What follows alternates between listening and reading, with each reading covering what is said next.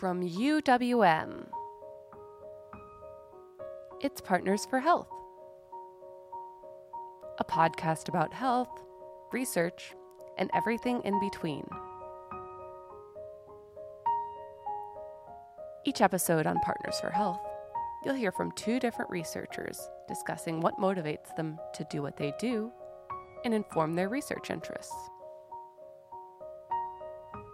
Partners for Health is an initiative between the College of Nursing, the College of Health Sciences, the Helen Bader School of Social Welfare, and the Joseph J. Zilber School of Public Health at the University of Wisconsin-Milwaukee. Recording facilities are made possible by the UWM libraries here in fantastic Milwaukee, Wisconsin.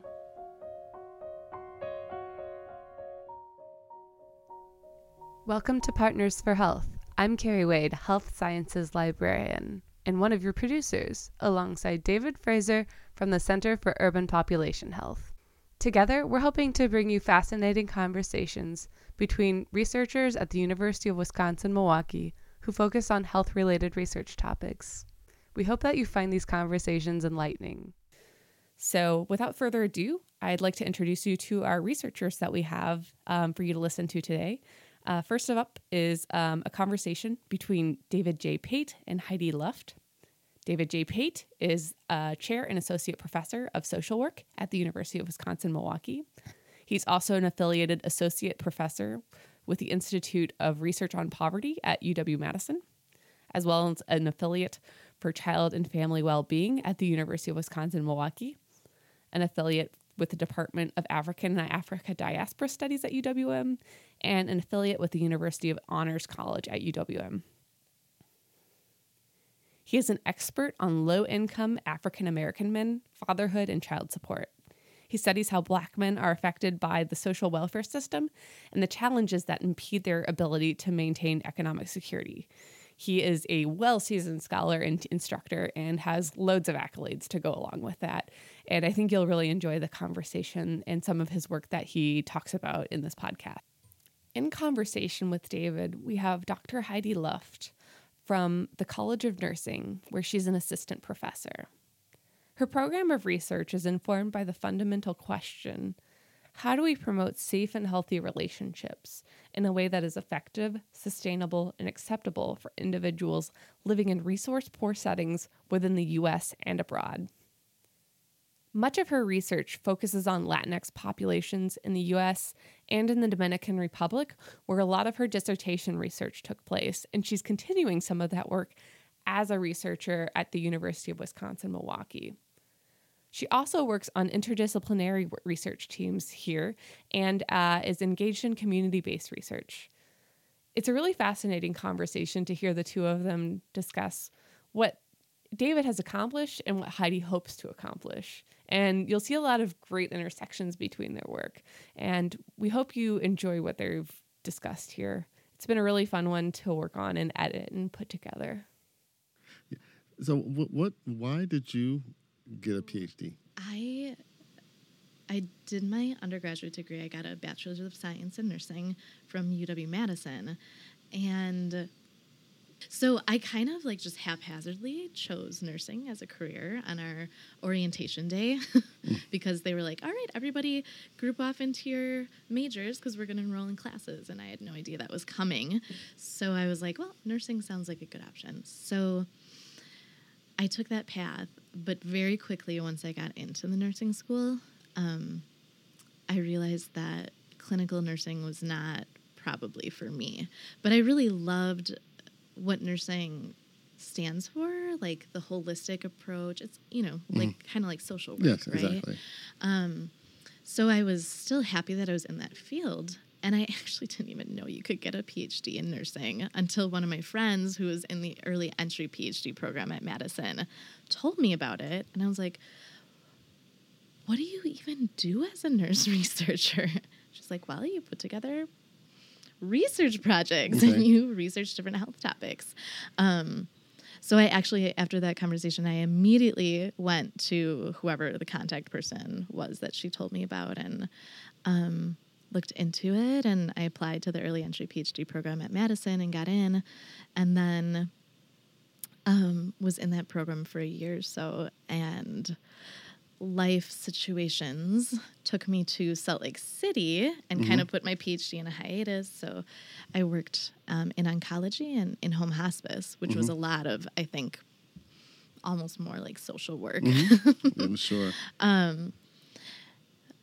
But my partner at the time, we knew that he was probably going to be transferred out to New York. So I started looking into nursing schools because I knew that I wanted to finish my PhD out in New York. So yeah, I applied to Columbia and amazingly got in. And that's like my long story, I guess. But I'm so glad that I did, because what I love about research is that it's like, it's the best of all worlds. Like, you have some analytical parts of your job. Exactly. But you also have like this freedom of creativity, which I really appreciate, because deep down, I think I am a fairly creative person. Yes. So it's just a place, and there's so much, like, you can choose the area that you're interested in and that you want to make an impact in.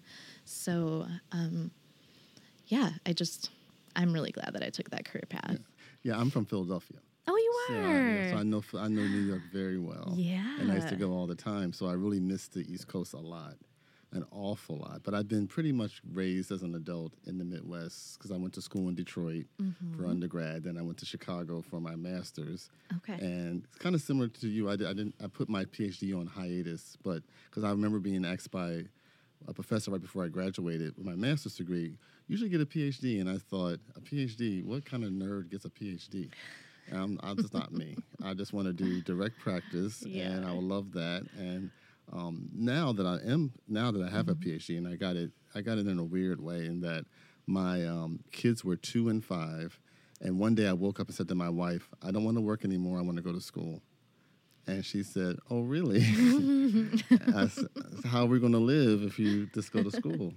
And I said, "It'll work. And I applied to only 2 schools, got accepted at both, and went to Madison for my PhD. Okay, great. And my daughter and I started school the same day. She started kindergarten, and I started my PhD program. What a good And my story. kids are now 25 and 28. Okay. So I did it much later in life, and I regret that I didn't start it earlier, because I just love my PhD. I love my doctoral work, and I love my professor role so much. And I really do find it gives you so much opportunity to be creative and to do things you really want to do. Of course, you don't like the bureaucracy of anything. I don't like that, but I do like the creativity that this job brings, and allows me to also challenge a social justice issue that I'm very interested in, across in my own discipline, but also across disciplines. So what do you really study? What is your area of work that you do again? You said you do sexual health works, but do you focus on men? Do you focus on women? Do you do both? That's a good question. So initially I was focusing on women, because I think kind of like the underlying goal of my research project is sexual health equity, with a focus on Latinos in the U.S. and Latin America and the Caribbean.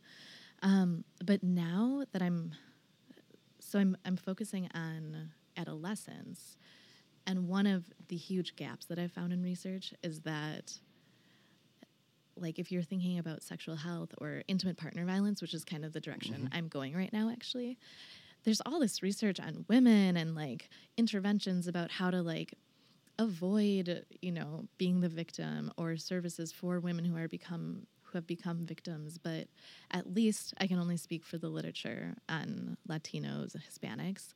There's, like, no focus on the boys, like, and their role in sexual health, and their, let's create interventions early on, primary prevention, to help teach boys and girls safe, healthy, respectful interactions.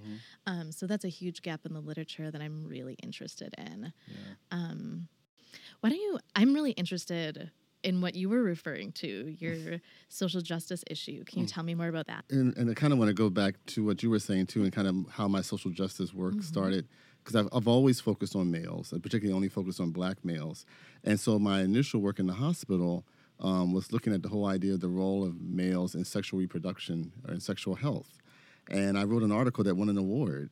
And I was 24 when that happened, because me and my director wrote an article that won an award. For those of you who can't see us, my jaw is dropped. Because we were looking at we were one of the few centers in the country at the time, and there was a place in Columbia, as a matter of fact, Bruce Weber, I think is his name, and he runs a clinic out of Columbia's hospital. And I used to be he used to be my colleague that I would work with around how do we do more work on getting the word out about male reproductive health and sexual responsibility. And that was a big initiative in the 80s that was promoted around how do you do more work, late 80s or so, around teen pregnancy prevention. And so a lot of funding was coming down for that.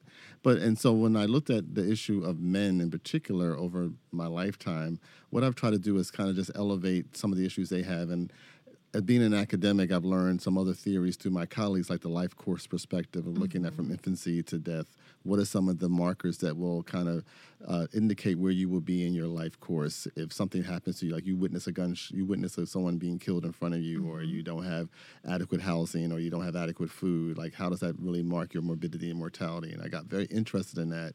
As a youth, I just didn't call it life course perspective. I didn't know academics had a fancy name that I could use. And so coming here, colleagues of mine who work in the gerontology world would use that as one of their theoretical perspectives that I've learned to use a lot. So my work now goes across infant mortality work, to work that's very policy related around child support, to work that's looking also at trying to do videos or develop apps to help people understand just what the stages of pregnancy are. And it's all focused on how you educate men, but also how are men treated or seen as parents or not seen as parents, particularly very poor men. So that's what I've been trying to do and I've been doing it across disciplines. One, because my work has been so focused on poverty, too. So I'm someone who's known as a poverty expert in the country. Yeah. I'm curious about a number of things that you just said. So how much do you know about, like, the Dominican Republic or the Dominican? I don't know much. I was going to ask you, could you tell me more about just what is it like to be there and live there? What are some of the issues they confront? So one of the first things that I want to say is, like, that they are primarily, I mean, they're on the racial spectrum everywhere, but primarily Afro-Latinos. So I was wondering, your work is exclusively with African Americans, but that's not inclusive of Afro-Latinos, like Puerto Rican, Black Puerto Ricans, Black Mexicans. I guess you can have African American Mexicans, or... I tend to work with Black Americans. Okay. And I'm someone who doesn't use the word African American. Okay. I tend to use Black American, so I may use it interchangeably, but I'm someone who focuses on the fact that Black Americans generally are people parents were former slaves, and they're American, and they've been designated as Black. And Africa is such a big continent, that you often don't know who you are and where you come from.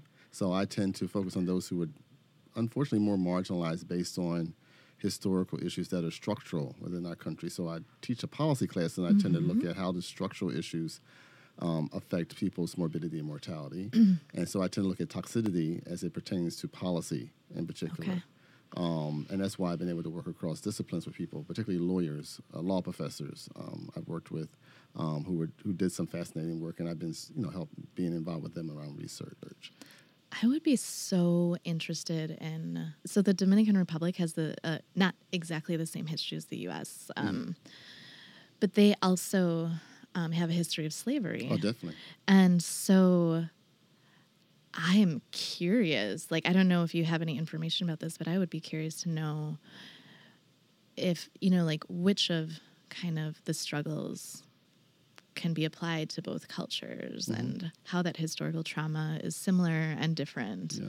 I think, for the Dominican Republic, since I don't know a lot about their government structure, in America, our government structure has purposely instituted segregation. We purposely have Right. federal laws that Yeah. have reinforced by race or how we socially had constructed race to be separate.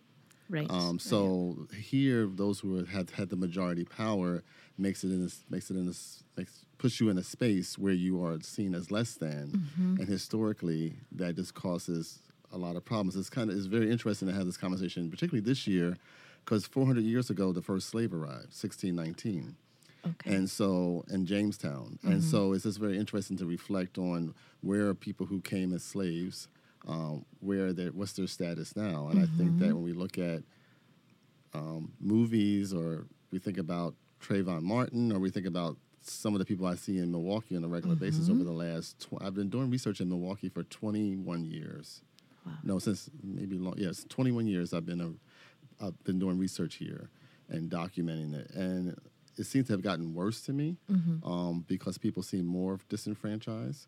But also, it just seems unfortunate that we have had, with the, I think, important discussion we've had around race, there's still not enough researchers who do study race in a way that looks at the structural implications of what that means historically. Yes. We tend to focus on the behavioral issues and not the structural issues.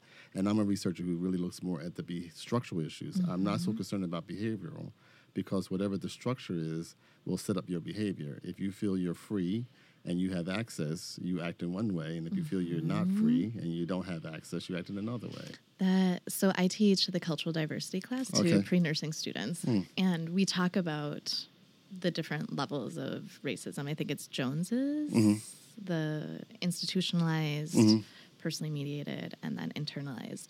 And so we do talk about institutionalized racism, and that's something that, I mean, admittedly, before I taught that class, I wasn't very familiar with, but it's something that I've become just incredibly, I don't know if fascinated is the right word, but just like really interested in learning more about. Maybe I'll have to have you come talk to my class. I would love to come talk to your class. Yes. But I guess how do you incorporate a racial analysis in your work? In the Dominican Republic, the race functions a little bit differently because of historical differences compared to the U.S. What would be most relevant looking in the DR is, whether people identify as Haitian or Dominican, because I think there's more racism based on, whether you're Dominican or Haitian, and Haitians being oftentimes blacker than Dominicans, and that playing into it. But as I get my research rolling in the U.S., I was actually just thinking of doing like some type of study, like in Milwaukee, just, get a study done here domestically to get things rolling, doing some type of survey and analyzing it by race, or doing a secondary data analysis of the youth behavioral risk surveillance survey, or, whatever survey captured ethnicity and race, and then doing some analyses. So I have an undergraduate research student right now trying to pull out some surveys, like nationwide surveys. Yeah. And then seeing if they look at those two variables. Yeah, I think it's really one thing I wish more research would do, and I'm really glad to hear that you have that interest, is that we would, people need to really do more of an intersectionality look at the work we do by race, gender, and class, and understanding where the power lays and how the structure lays. And that's what I happen to be married to a lawyer who's made me really think more about how policy works and how important, and you're in the social work field, your life is really legislated by policy, by legal statutes. And I never thought of that. All I worried about was, can I get someone diapers? Can I get them a token to get on the bus? Can I be sure they get their food stamps or their Medicaid? But all of those things are laws and statutes that are run, are controlled by the state and the federal government. And with my work I did with a law professor at UW-Madison, for 5 years, we sat in courtrooms and observed how they were treated, particularly men in particular, how they were treated when they owed a debt that was called child support, but that debt was owed to the state, which many people don't know. When a person gets a TANF benefit and what we call W-2 here, she being the mother generally who has children in her care, she can't get that benefit unless she names the father of the child. And if she doesn't name the father of the child, she could be denied that benefit because the state wants to be reimbursed for the money they've paid to this mother for that TANF benefit. And that's in every state in the country. But Wisconsin is one of the more generous states. So the state will, if you give the name of the father and you know his social security number or some identifying information and they track him down, they will call him into court, they set an order, and the order he starts being charged. And I think every father should make their contribution because they have a child and all of that.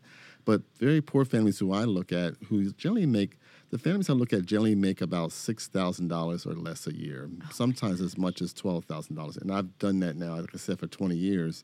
And it's very interesting how we go after those very poor families, but I think we often don't look at what are the contributions men are making.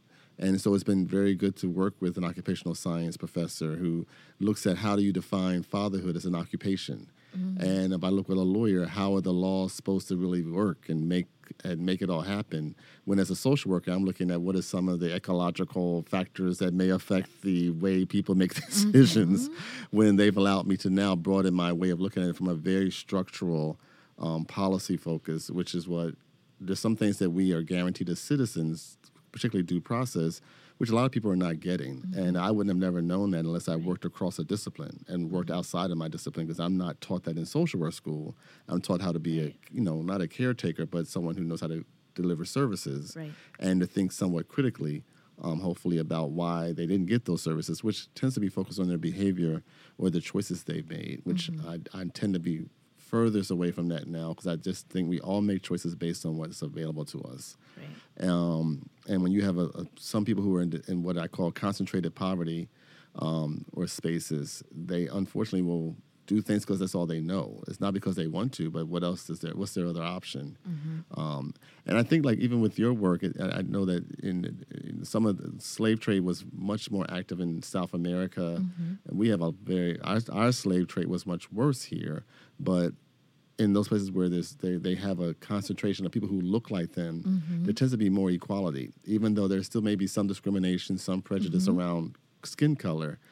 I remember so vividly being in Africa, and because I was a lighter-skinned black person, I got treated much differently than people who were with me who were much darker.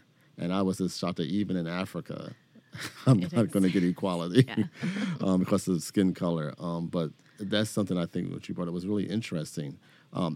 Do you find it hard to recruit people based on your race? I mean, people don't know that you're white. I do.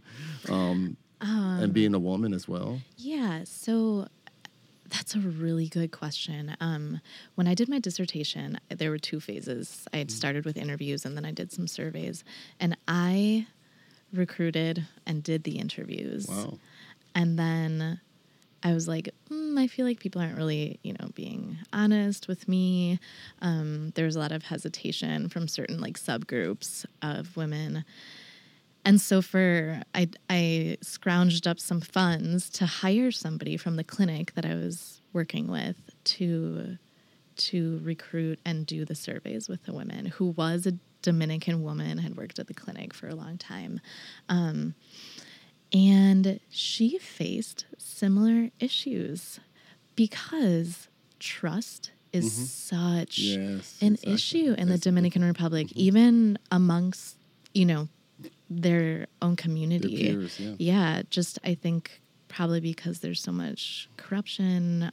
Also, they have the history of Trujillo, who was just like a terrible, terrible dictator. And would have secret armies that would go out and kill off people who were speaking against them. So there's a lot of, even though that's not the situation today, they have a democracy.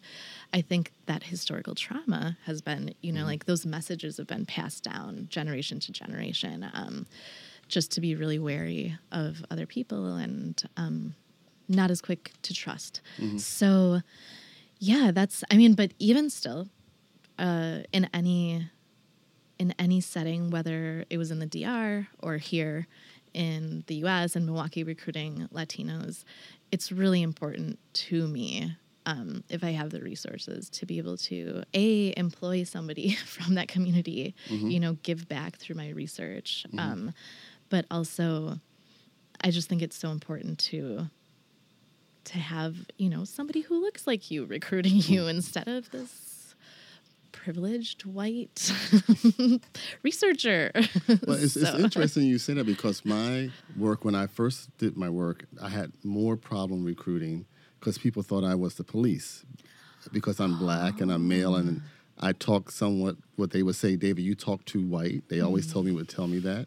And however they define whiteness was that however they defined it, I wasn't someone from their neighborhood. So I've had to really rethink what is the best recruitment for black men or for black people in these given communities. Now my recruitment issues are nothing because people know me. I've been here 20 years and people can vouch for me and give me entree. But my initial work was really hard because I remember so clearly when I first did my recruitment for my dissertation work in Milwaukee, and my advisor wanted to be a random sample for qualitative work, which was weird. But anyway, I did it.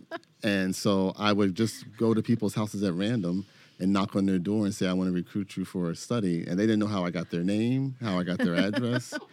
And I remember one time I did an interview where I had to sit on the roof of a car because the guy was a drug dealer, and I didn't know that. And he said, you're sitting on the roof of the car with me because if you do anything wrong, you will be hurt.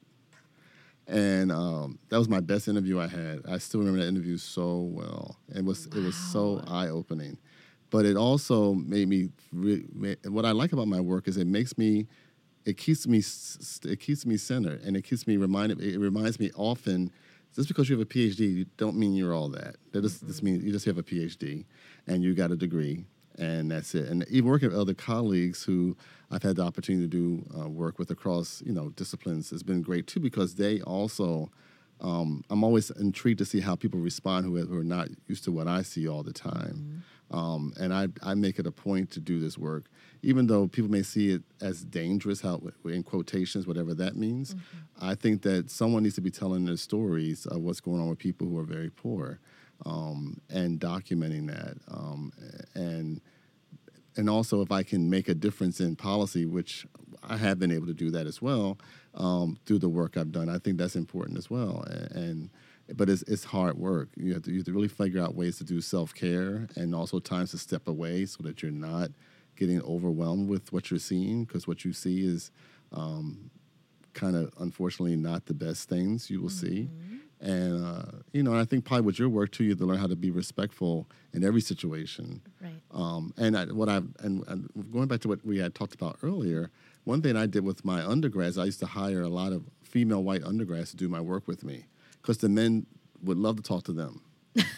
And part of it probably was something sexist, but also it was something where no one would ever, they said, no one ever talks to us from the university. No one ever comes and talks to us as humans. And we would always have a meal, or I would take them to dinner, or I would, and one time my students, I did a documentary, and they were totally in control of it, of what they saw about black men as fathers. And that was still my most prized thing I did, even though the Academy doesn't see it as a valuable thing I did. I still consider that my best thing I did as an academic still, where these men talked about what does it mean to be a father, what does it mean to be poor, what does it mean to live in Milwaukee. It's something that I think was really one of the most valuable things I did with students. I had 6 white students who really wanted to understand, and I still hire students now. The SURF program we have here is so great. I mean, it's like the ideal thing for an academic to be able to, if you have students who need some money and you want to work with them. Do you do surf? That's the student I was referring to who was like looking for all those surveys for me. Great. Yeah, the surf students, I love surf students. Yeah. So big ups for the surf program. Yes. What are some of the things that you see as your biggest challenges to your work? I mean, I'm so new, so one of the biggest challenges has been moving institutions has been really tough. Not really tough, but I feel like I'm starting from ground zero. How long have you been here? I started last August. Oh, you're really new. Not last August, last August. So 2 years ago. Yeah. Okay. So a year your and a third half. year. Yeah. Okay. Second year. Okay. Yep. halfway through my second year. Okay. But yeah, so like making connections has taken a long time, and just like getting the higher ups to understand that community-based work, when you're doing it right, takes a long time, because you have to build rapport, like in any situation, but particularly for somebody when you're an outsider, like me being a white woman and having my research focus being on Latino health. You know, that's a huge thing. Like it's really important to develop that trust and rapport, and it takes time. So yeah, I guess both of those things have been kind of one of the barriers, which is why actually I kind of decided to refocus on the Dominican Republic, because I knew I could move forward with that a little bit quicker, and then like try to get something parallel going on here in the meantime. Yeah, and I think just mentorship has been challenging for whatever reason. I'm only not for whatever reason, because everybody's insanely busy. But yeah, that's been a little bit challenging, I think. As I was saying, and as we've been talking about, like I love what I do so much that it's, you know, it's really worth it. And I know it's just, you know, a matter of time for all of those issues that I'm coming up against. So I guess, and when I hear you talk, I think about when I first started, because I started here in 2005. And I was a postdoc at UW-Madison 3 years prior to that, but I also got my PhD from Madison. So, and it took me 7.5 years to get my PhD because it was qualitative. And I took 1 year where my advisor was on sabbatical. So I went on sabbatical, even though that was bad, right? Yeah. But I did that. So it made it 1 year longer. But also I was trying to raise these 2 kids and be married and work. And I worked full time while I was a PhD student. Oh, yeah, that's a challenge too. Because as I was mentioning, I've got an 8-month-old. So that, you know. It's just like, how do you do that and still smile later in your life? I'm sure it's affected my morbidity and mortality in some way. Oh my gosh, I think about that all the time when I'm up at 3 a.m.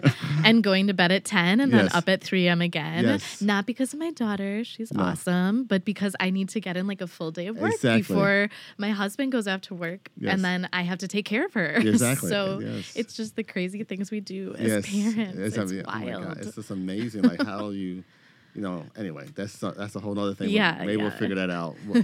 But I think, how do you get your funding? Do you go to the Dominican Republic now? Are you planning to go? You said you're doing parallel work. Do you have funding for visits to the Dominican Republic? So I have funding right now through the Office of Research. I don't know if you've heard of it, but they have a collaborative research team grant. No.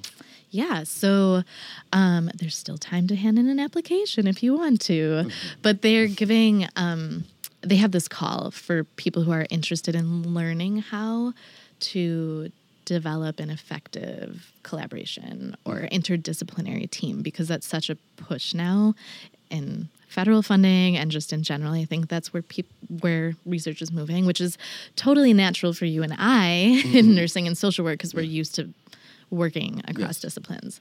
But so I applied to do a grant focused on cultural humility. So again, the grant was all about, we're learning how to make an effective team structure, effective team processes, so that once the grant is over, we've developed this solid team for when we do start running with our research. But we've all come together around the topic of cultural humility. So we've got nurses, urban studies, English, because her specialty is cross-cultural rhetoric. Oh, great. And then we've got a nurse practitioner from Aurora Walker's Point Community Clinic and the Global Health Consortium. So that's funding that I have right now, but that's not funding my work in the DR. What I've got some startup funds, and I'm applying for some small grants just to, build the CV. But I also am going to apply for a K Award, a career award through NIH in spring, and I've linked up with somebody who's using the intervention that I want to test the feasibility of implementing a teen dating violence prevention intervention it's evidence-based here in the U.S., and I want to see how that translates or doesn't in the DR with teens, because they've got the highest rates of intimate partner homicide in the Dominican Republic and Latin America. So violence is a really serious issue that the country, like the Ministry of Health and the Ministry of Women, are really focusing on, and there's a lot of efforts around it. But a lot of what they have going on right now is actually services for people who have been victims, not that primary prevention. So that's like a huge, I mean, in my eyes, it seems like a really big need. So anyway, coming full circle, I met up with one of the researchers, Jeff Temple. He's down in Texas, and he's got active funding for this teen violence prevention intervention to test the feasibility and the efficacy of it. And he agreed to be my primary mentor. So we're going to try to put together a really great application for that, which hopefully will springboard me forward into like an R01, a bigger NIH grant, and a more productive career. Okay. But yeah, for now, it's just small internal grants through the Office of Research, some grants through Sigma Theta Tau, which is the Honor Society for Nursing. And I'm a member of the National Association of Hispanic Nurses. So they've got some funding. Yeah. So I've got a couple of questions for you. And if you'd like to hear what those questions are and David's amazing answers to them, please stay tuned and keep an eye out for episode 2 of Partners for Health, a podcast about health, research, and everything in between, which will be posted at uwm.edu/health on the Partners for Health website.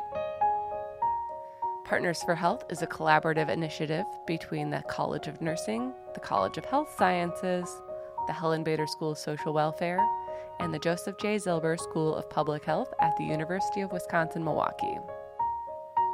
I also want to give a big thank you to my co-producer, David Fraser, who helped coordinate this interview. He was very instrumental in getting these two amazing people in this room together to have this fantastic conversation. We'll be coordinating more interviews like this in the future for Partners for Health, a podcast about health, research, and everything in between. And we appreciate you listening, and stay tuned for more in the future.